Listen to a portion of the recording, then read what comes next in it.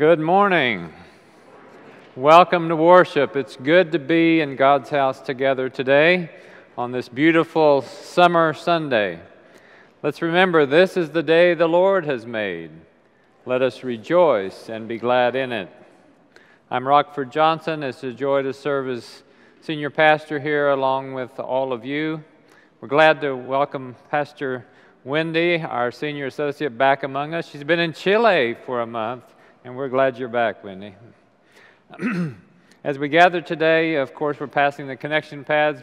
Leave us your name, please, today. And if this is your first time with us as a guest, or maybe not even the first time, we have this Connect welcome card in the pew racks, and we invite you to complete one of those and leave it with one of us. We also have coffee with the clergy in the library, so out these doors and straight down the hallway a ways. And we'll be doing that right after the services today. So we invite you to that. If you have prayer concerns or celebrations you want to share with us, do those on our website, mcfarlandumc.org, prayer request button on the front page, or use that card that's in the care card that's in the pew. And we appreciate you helping us pray with you. We have a new series coming up as we launch into the fall, the end of summer fall. Next Sunday, August 14, we begin a series of sermons and worship called Love Is. We'll be exploring 1 Corinthians 13, that famous chapter about love. So we have several components. Love Is a sermon series and worship. Love Does is a book we're using for curriculum in small groups in Sunday school and at-home study. And then we have Love Feeds, and so we're encouraging people to bring snacks for the schools, no peanuts of course, and help us provide all those snacks as a Love Feeds kinds of emphasis. And then I'll be teaching a special course called Love Examines, to examine Scripture and examine some of the teachings about human sexuality, and we'll probably have some conversation about the denomination, but we're going to be focused on Scripture, and so I hope you'll come and be a part of that during Sunday school for 6 weeks, stretched over 7, because we're skipping Labor Day, and then I'll teach the same thing on Monday at noon here at the church, and so you can choose which one of those works for you. I want to introduce our guest preacher today. I'm excited, glad, and blessed to have among us today Reverend Elizabeth Horten Ware. She began as the executive director and campus pastor at the Oklahoma University Wesley Center this summer. So she's just beginning there. She has a deep sense of calling to campus ministry.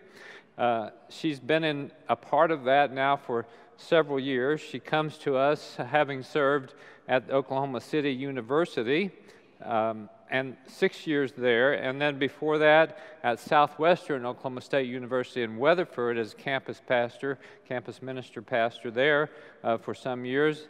And before that, she also served in youth ministry and as an associate pastor. And her father was a pastor, and her grandfather was a pastor, and her grandfather was in my church in Chickasha. We had a great time together there. She's married to Eric Ware, a high school math teacher at Cassidy School in Oklahoma City, a 2003 graduate of the University of Oklahoma, who also was in the marching band. And he studied meteorology and then earned a degree in atmospheric science from Cornell University. They have one daughter, Sadie Jane. She's a 4th grader at Cassidy. And they have a rescue dog named Molly B, so that'd be Molly Beware. So I'm just excited that she's at OU and that she's here to preach to us today. She's ordained. She was ordained in 2011 as an elder in the United Methodist Church. She did her undergraduate work at Oklahoma City University and then seminary at Candler School of Theology in Atlanta. We're glad you're here, Elizabeth. We look forward to hearing you today. Let's stand to sing our first hymn together, number 715, Rejoice, the Lord is King.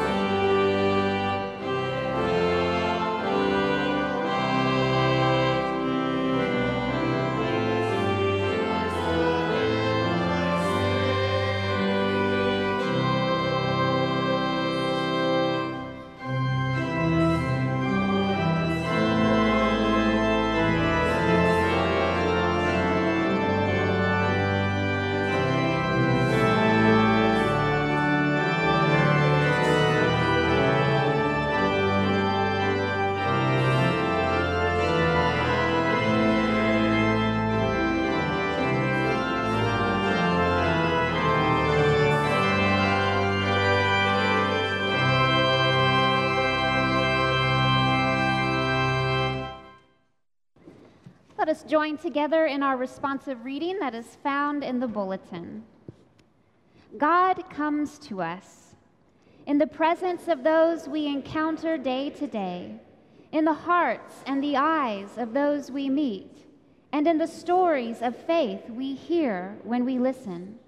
God meets us as we love others as God loves them, sharing grace and mercy freely, as we continue to become the people God created us to be. God is with us every moment of every day, everywhere and right here, in every way we can imagine. Look around and see the beauty of the presence of God.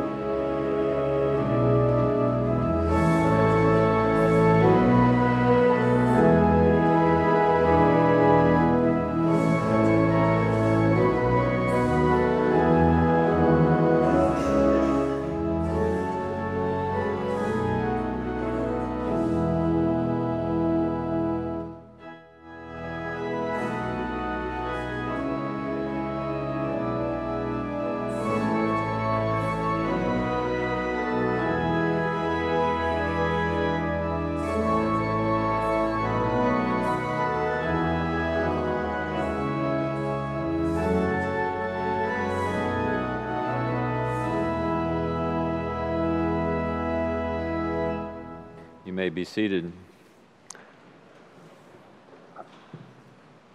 Let us pray.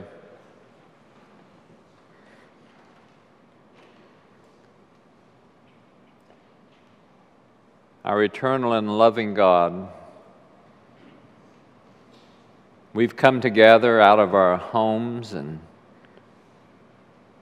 places of work and out of experiences we've had over the last week and the last month, over the summer. We've come together with things on our hearts and minds about the future, excitement or dread, questions and confidence. And we've come into this place and we've gathered with people that you love and we love, and we're here to open ourselves to you in your presence, to be confronted by your Spirit, to be comforted by your grace. Out of our great variety, we've come together because we know that in you we may indeed find exactly what each of us most needs. Forgive us because there's ways that we are not attentive and not intentional and not really wanting to be confronted by you. And yet we've come, and so speak to us today. As we sing, as we offer you our lives, open up our hearts, let you see what our wanting and our will is. Come to us and fill us and inspire us. As we think about the world and all that's going on in the world and all that's being said about what's going on in the world, we pray for your wisdom, bright and clear as a hot summer sun. And for the things that trouble us and cause us anxiety, that stir in us negativity and reaction, we pray that your grace would rain down upon us like a cool, refreshing change of seasons, like showers of blessing that fall and cause us to flourish once again. And so we offer you ourselves. We invite you deep into our lives. speak to us today.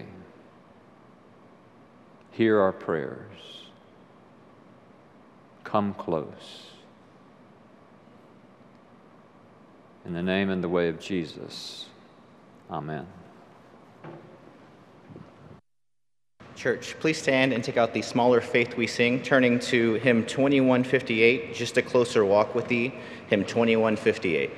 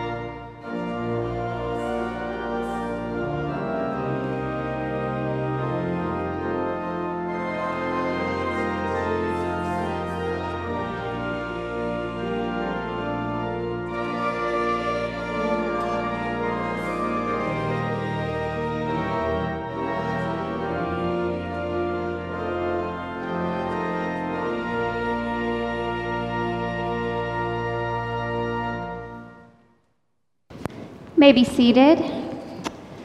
It is wonderful to be back with you after being on a spiritual renewal leave for 3 weeks in Chile. And while my family and I were there, we served in 4 Methodist churches and 2 Methodist schools in the northern part of the country. And I look forward to sharing more about our experience with you. But while we were there and talking with the principals of the school, they talked about their mission of transforming lives so that they could transform their community and their country. And I said, oh, like you're changing lives that change the world. And they said, yes, exactly. And I said, that sounds familiar.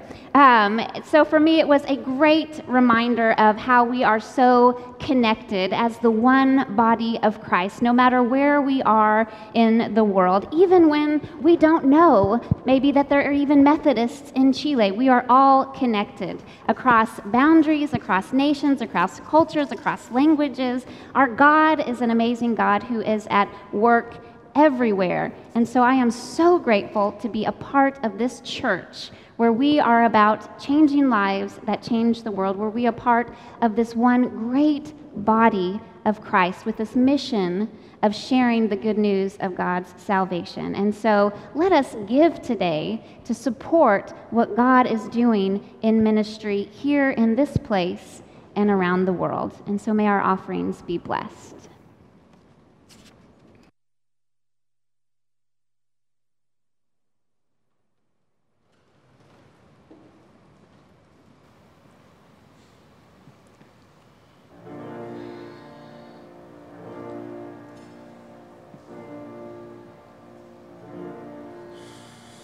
Deep river, my home is over Jordan. Deep river, Lord, I want to cross over into campground. Deep river, my home is over Jordan. Deep river, Lord, I want to cross over into campground. Oh, don't you want to go to that gospel feast, that promised land, where all is peace? Oh, deep river, Lord, I want to cross over into campground.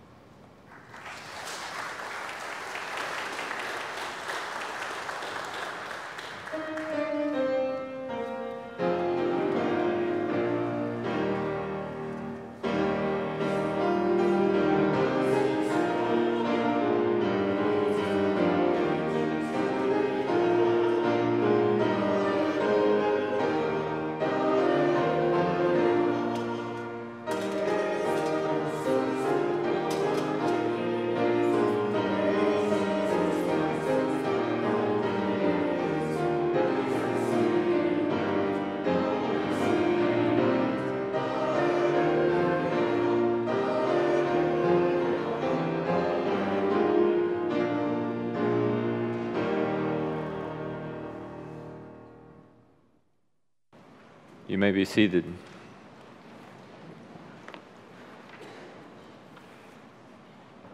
The scripture reading today comes from the Gospel of Luke, chapter 2, beginning at verse 41. Now, every year, Jesus' parents went to Jerusalem for the festival of the Passover. And when he was 12 years old, they went up as usual for that festival. When it was ended and they started to return, the boy Jesus stayed behind in Jerusalem, but his parents did not know it. Assuming that he was in the group of travelers, they went a day's journey. Then they started to look for him among their relatives and friends. When they did not find him, they returned to Jerusalem to search for him. After 3 days, they found him in the temple, sitting among the teachers, listening to them and asking them questions. And all who heard him were amazed at his understanding and his answers. When his parents saw him, they were astonished. And his mother said to him, "Child, why have you treated us like this? Look, your father and I have been searching for you in great anxiety." He said to them, "Why were you searching for me? Did you not know that I must be in my Father's house?" But they did not understand what he said to them. Then he went down with them and came to Nazareth and was obedient to them. His mother treasured all these things in her heart, and Jesus increased in wisdom and in years and in divine and human favor. This is the word of God for the people of God. Thanks be to God.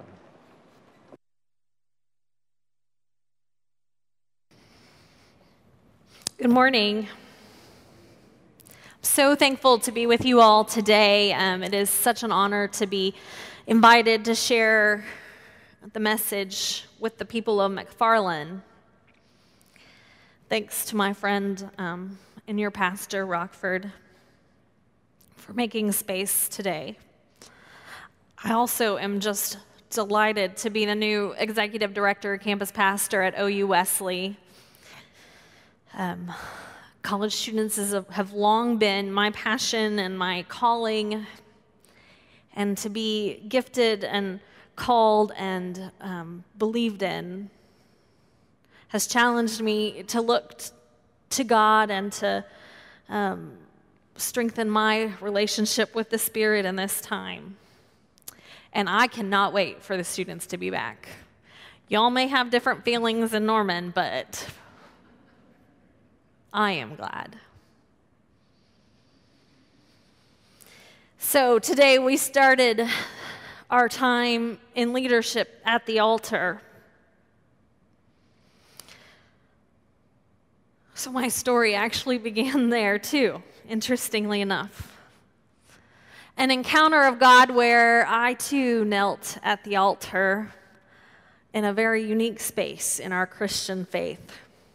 In this time at the altar, I was overwhelmed, tears beginning to run down my face, not out of sadness or hurt, but just like, I cannot believe where I am. I cannot believe the stories are real. I cannot believe this is possible. And there at the altar, some sort of gut feeling said, stay. It's all right to feel overwhelmed. It's all right to let tears fall. It is all right. It was holy ground. Now, there have been other times I've been brought to the altar. A marriage. My husband and I were married in the church we met in. My daughter's baptism, a different church setting, but I was made holy by her and by a whole list of pastors. You mentioned some of them that are part of our family and friends. The altar of ordination, where the hands are placed upon you and said, take your authority. But this one was a little bit different. You see, not over a month ago, I haven't been back a month from a trip to the Holy Lands. I went with a group of women, primarily from a group called Kappa Phi that I've worked with over the years. I went with them. There's 10 of us that went, one man, all the rest women. And so we did a lot of visits in that space that were related to stories of women, including this one that I was in and overwhelmed in. It's called the Basilica of Annunciation. And this is the place that history says this is where Mary was invited to carry Jesus. She was invited to be part of the story of who Jesus is by being his mother, by birthing him into the world. And there in that moment, this mother, this 40-year-old woman, this pastor, teacher, friend, wife, felt very close to our Holy Mother of Jesus, Mary. As you travel the Holy Lands, you will find that people see the holiness through generations and generations, millennia, right? So the church of, or the Basilica of, let me call it the correct name, Basilica of Annunciation, was built in 1969 or finished then. So it's a relatively new building, very modern in its aesthetic. But inside this Basilica of Annunciation are the remnants of a church built in the 1100s by crusaders from Europe. 1100s. I mean, that's 1,000 years ago. And inside this church that was built by crusaders is another one built in the 500s, right? So now we're going back and back. And inside this church that was built in the Byzantine era is what was probably a shrine or a synagogue, an early house church for the Christians, with evidence that had been there since the year 200. And the house probably even longer. That's almost Jesus' time, or maybe even, right, in fact, held Mary's home when she was called to bear Jesus. A woman, a girl, invited to be part of God's good plan. And it's scriptures like this that your Pastor Rockford has read. Mary was very much a mother when Jesus all of a sudden goes missing.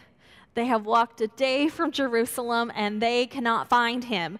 And as I can imagine, almost any parent would feel, that would be so frustrating and overwhelming and a bit scary. You see, they've left Jerusalem, which is the most populated space, and it's even more populated because there's been pilgrims from all over. It's been a high and holy day and season in Jerusalem. And they trusted Jesus to walk back with his friends, and instead they find he did not. And so they take the journey back to Jerusalem and find him in the temple. It kind of starts a theme. Well, or continues a theme started at his birth, that Jesus is not where he is intended to be. He is not found in all the right places. He is defying expectations even before he starts his ministry. I told you I'm a mom. And my story of childbirth is a story of encountering a baby in an unexpected place. We very much wanted to be parents. And our story of becoming parents starts off very much like everybody else's. A pregnancy test, a celebration, telling all of our family. We were so excited. And we prepared ourselves in the summer of 2012 for a baby in March 2013. March baby, just in time for spring break. Good job, teacher dad, you're gonna have time off. So in November of 2012, when I was told I was going to have a baby the night of the 13th November, 2 hours from when I was told a baby was coming, it was not what I expected. We had not even started the nursery. We had been waiting to tell our parents till Christmas what we were going to name our baby girl. We were not ready. But I had become very sick with what they call HELP syndrome, and it was necessary for me to deliver her that night. Sadie was born at 24 weeks, 2 days, and she weighed 1 pound, and she lived in the NICU for the next 99. You know, there had been so much early awe and wonder that my body could house this baby, and this new expectation, new thought and process was, what have I done wrong? I think that's very normal in emergency situations like that. The hope and expectation of months to prepare for her and to prepare my ministry that I loved so dearly had all transitioned to emergency mode. Figure out how to care for her, to stay beside her, to walk and live in another place. At this point, we were living in Weatherford. I didn't go home for more than 24 hours in that whole time. My story of motherhood is not what I expected. Yet, I had to start to look at it and say, God, where are you? And there was some really clear moments really quickly. That night, we were told her chances were at half. I mean, a 1-pound baby at 24 weeks? We were told that she'd have a long stretch ahead if she did survive. And that was true. And then we were told that her life may be more difficult. And in those moments, I remember thinking in my head to baby, right? Talking to little girl in my tummy. But as I have reflected back, those are prayers too. Okay, baby girl, you and I are going to make it together. That's not just to the little girl I'm carrying, it's to God who carries us both.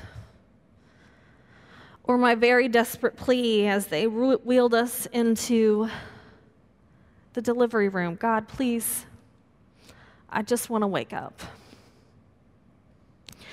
And as I looked back on those moments and those days, I thought to myself, the 3 miracles. The night of her birth, she is a miracle. I mean, I already knew she was. Mamas know that. Daddies know that. Grandmas know that. Friends know that. You do not have to carry a baby to know there is miracle in life. But I also became to really appreciate the miracle of medicine. Isn't it a miracle?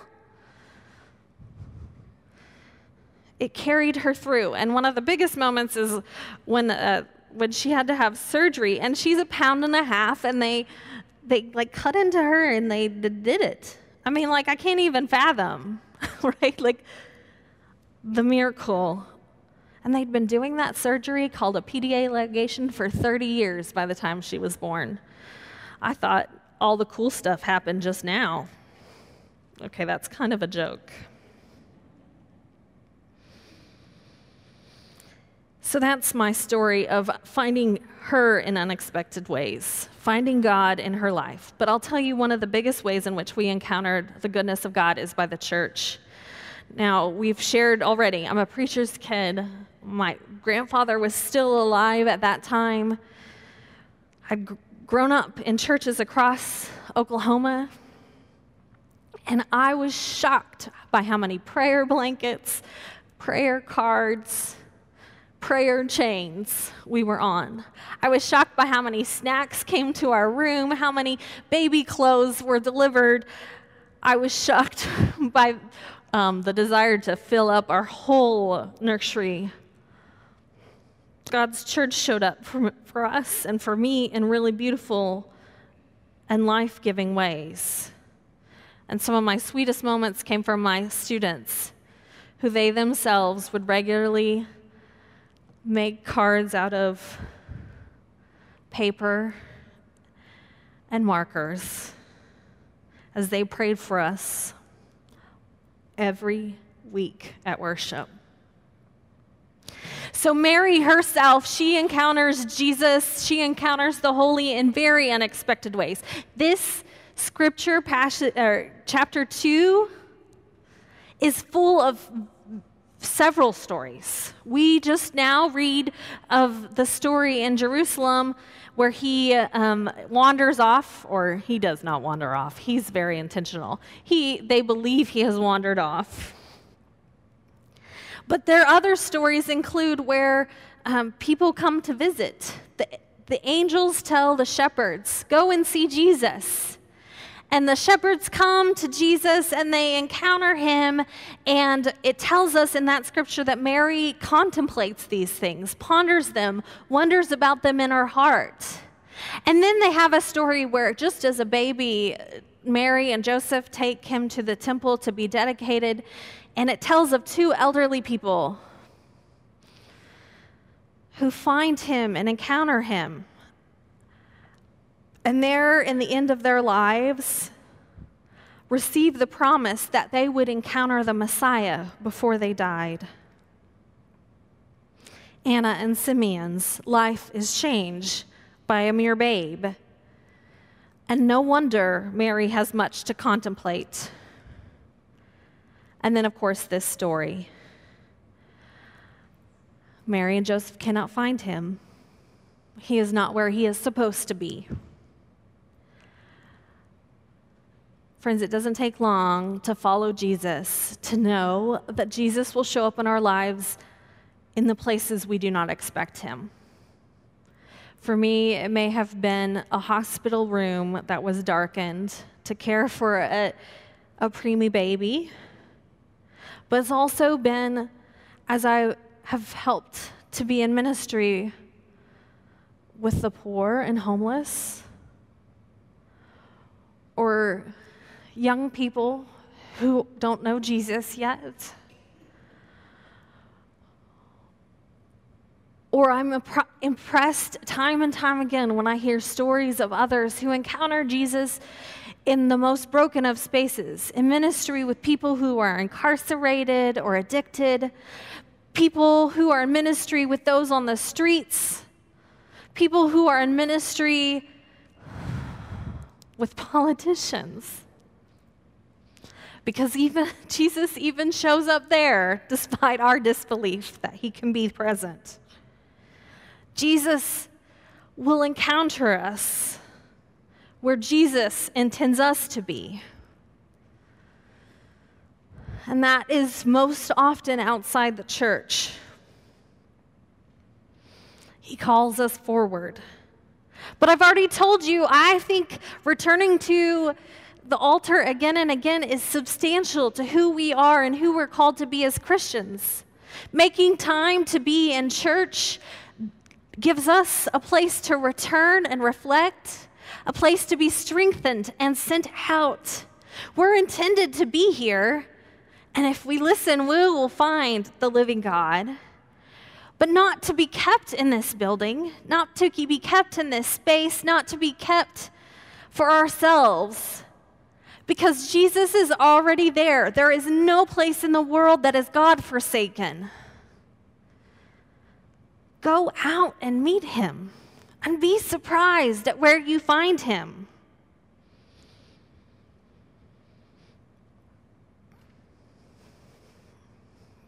As I was preparing for this sermon,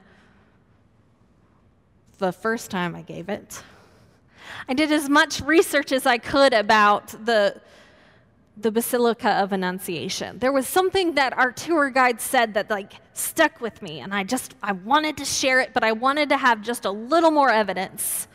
Right? That's probably good for someone who helps coach people studying and getting a degree. I'm going to show them that you got to study. You got to find your extra sources. So I went online and looked at their website, and I looked up just as much as I could, and I couldn't find the one detail I was looking for. But I found myself very surprised. So here I had been at this beautiful church, the Basilica of Annunciation, and one of the things I found is in Nazareth, where we were, there's been a variety of sites found in the last 20 years that they start to dig them up, and they don't have the long traditions of being a place where Mary saw or received her call to carry Jesus, but they're old, and so all they have is the start of speculation. And one place in particular, they started to unearth it and to study it about 15-ish years ago. And all the signs is that it dates back to similar time periods as the church down the street, the house under the church in the ruins. But that it too has remains of a basilica of a large, newer, but still very old church, about the 5th, 6th century, built over the house. And in fact, it's even larger than what is at the Basilica of Annunciation, meaning that it probably was more important. Okay, so it doesn't have long history, but it has really great evidence that this is significant. And one of the archaeologists and scriptural professors who's been in work there, he's made a really interesting hypothesis that it is a church that has been long hidden, that was known as the Church of Nurturing.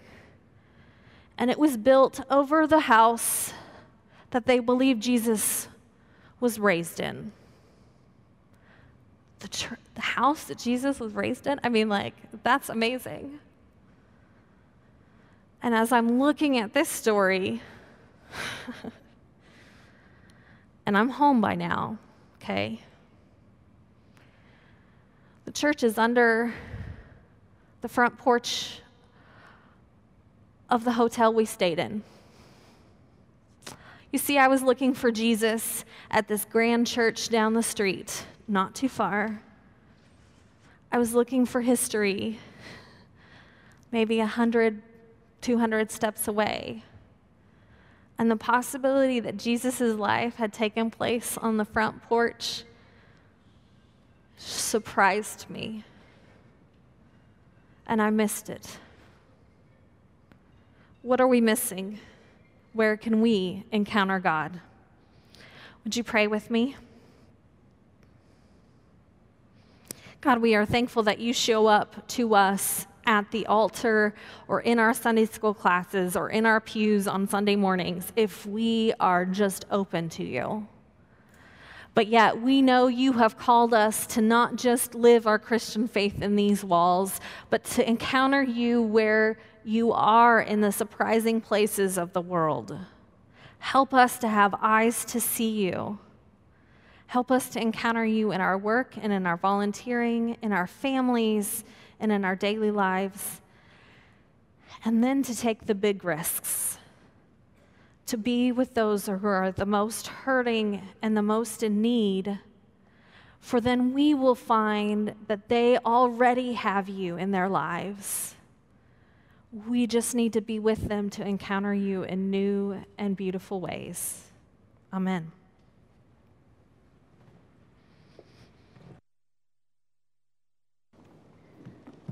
As we prepare to come to the table of the Lord today, I would invite you to open your hymnals to page 12. And just a reminder that this is the table of our Lord Jesus Christ. It is not the table of the United Methodist Church, and so everyone is welcome and invited to come. We are going to begin with our invitation, and as we get to the Great Thanksgiving, we will sing our responses. And those sung responses are found on page 17. And so let us now hear Christ's invitation. Christ our Lord invites to his table all who love him, who earnestly repent of their sin and seek to live in peace with one another. Therefore, let us confess our sin before God and one another. Merciful God, we confess that we have not loved you with our whole heart. We have failed to be an obedient church. We have not done your will. We have broken your law. We have rebelled against your love. We have not loved our neighbors, and we have not heard the cry of the needy. Forgive us, we pray. Free us for joyful obedience through Jesus Christ our Lord. Amen. Hear the good news. Christ died for us while we were yet sinners. That proves God's love toward us. In the name of Jesus Christ, you are forgiven. Glory to God. Amen. The Lord be with you. Lift up your hearts. We lift them up to the Lord. Let us give thanks to the Lord our God.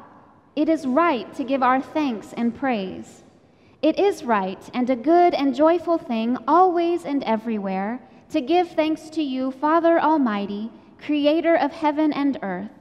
And so with your people on earth and all the company of heaven, we praise your name and join their unending hymn.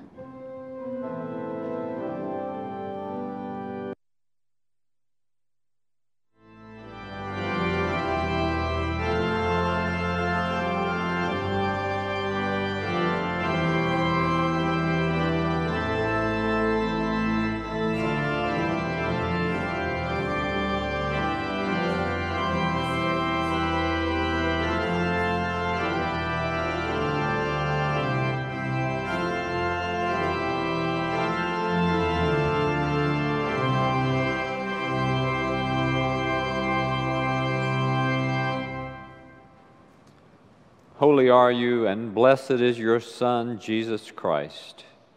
By the baptism of his suffering, death, and resurrection, you gave birth to your church, delivered us from slavery to sin and death, and made with us a new covenant by water and the Spirit. On the night in which he gave himself up for us, he took bread, he gave thanks to you, broke the bread, gave it to his disciples, and said, "Take, eat, this is my body which is given for you. Do this in remembrance of me." And when the supper was over, he took the cup, he gave thanks to you, gave it to his disciples, and said, "Drink from this, all of you. This is my blood of the new covenant, poured out for you and for many for the forgiveness of sins. Do this as often as you drink it in remembrance of me." And so in remembrance of these, your mighty acts in Jesus Christ, we offer ourselves in praise and thanksgiving as a holy and living sacrifice in union with Christ's offering for us as we proclaim the mystery of faith.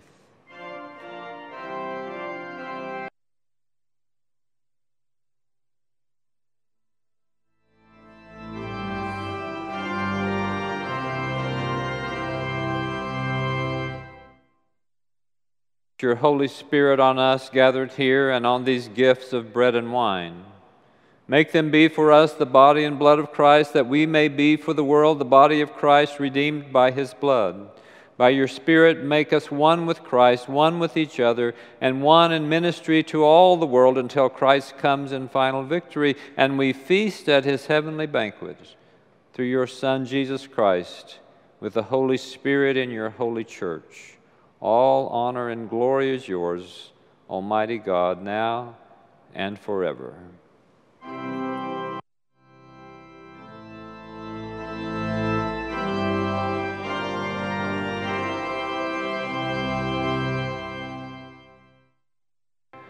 And now, with the confidence of children of God, let us pray as Jesus taught us to pray. Our Father, who art in heaven, hallowed be thy name. Thy kingdom come, thy will be done on earth as it is in heaven. Give us this day our daily bread, and forgive us our trespasses as we forgive those who trespass against us. And lead us not into temptation, but deliver us from evil. For thine is the kingdom and the power and the glory forever. Amen. And so these are the gifts of God for the people of God. We invite you to come. The choir, well, we don't have choir in this service. We invite everyone to come. Come to the table. Come seeking God. Find grace and peace and wisdom in this table of love. Come.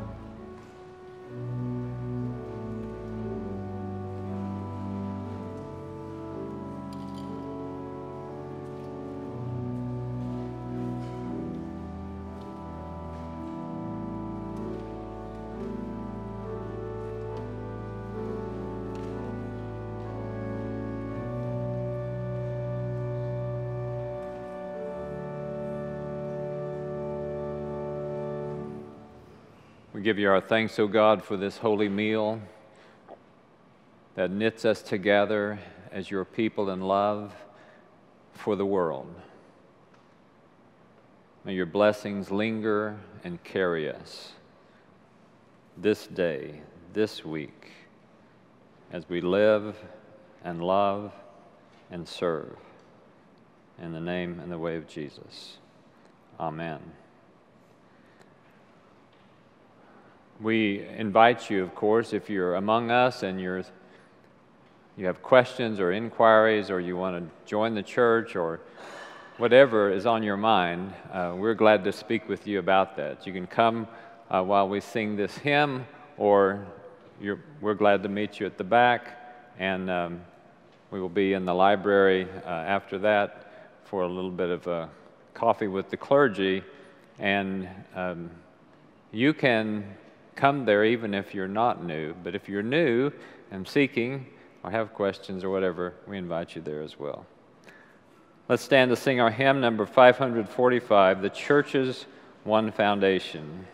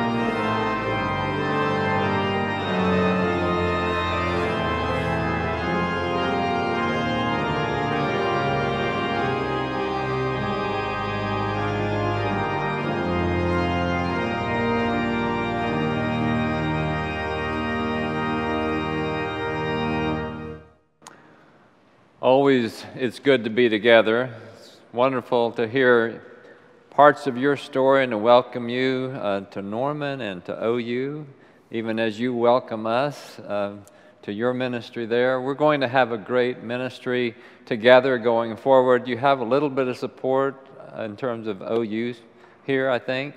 And we have the chair of the board for the OU Wesley Foundation, Marianne Lawson, here this morning. And of course, she's a long-term member of McFarland. We have several board members over there.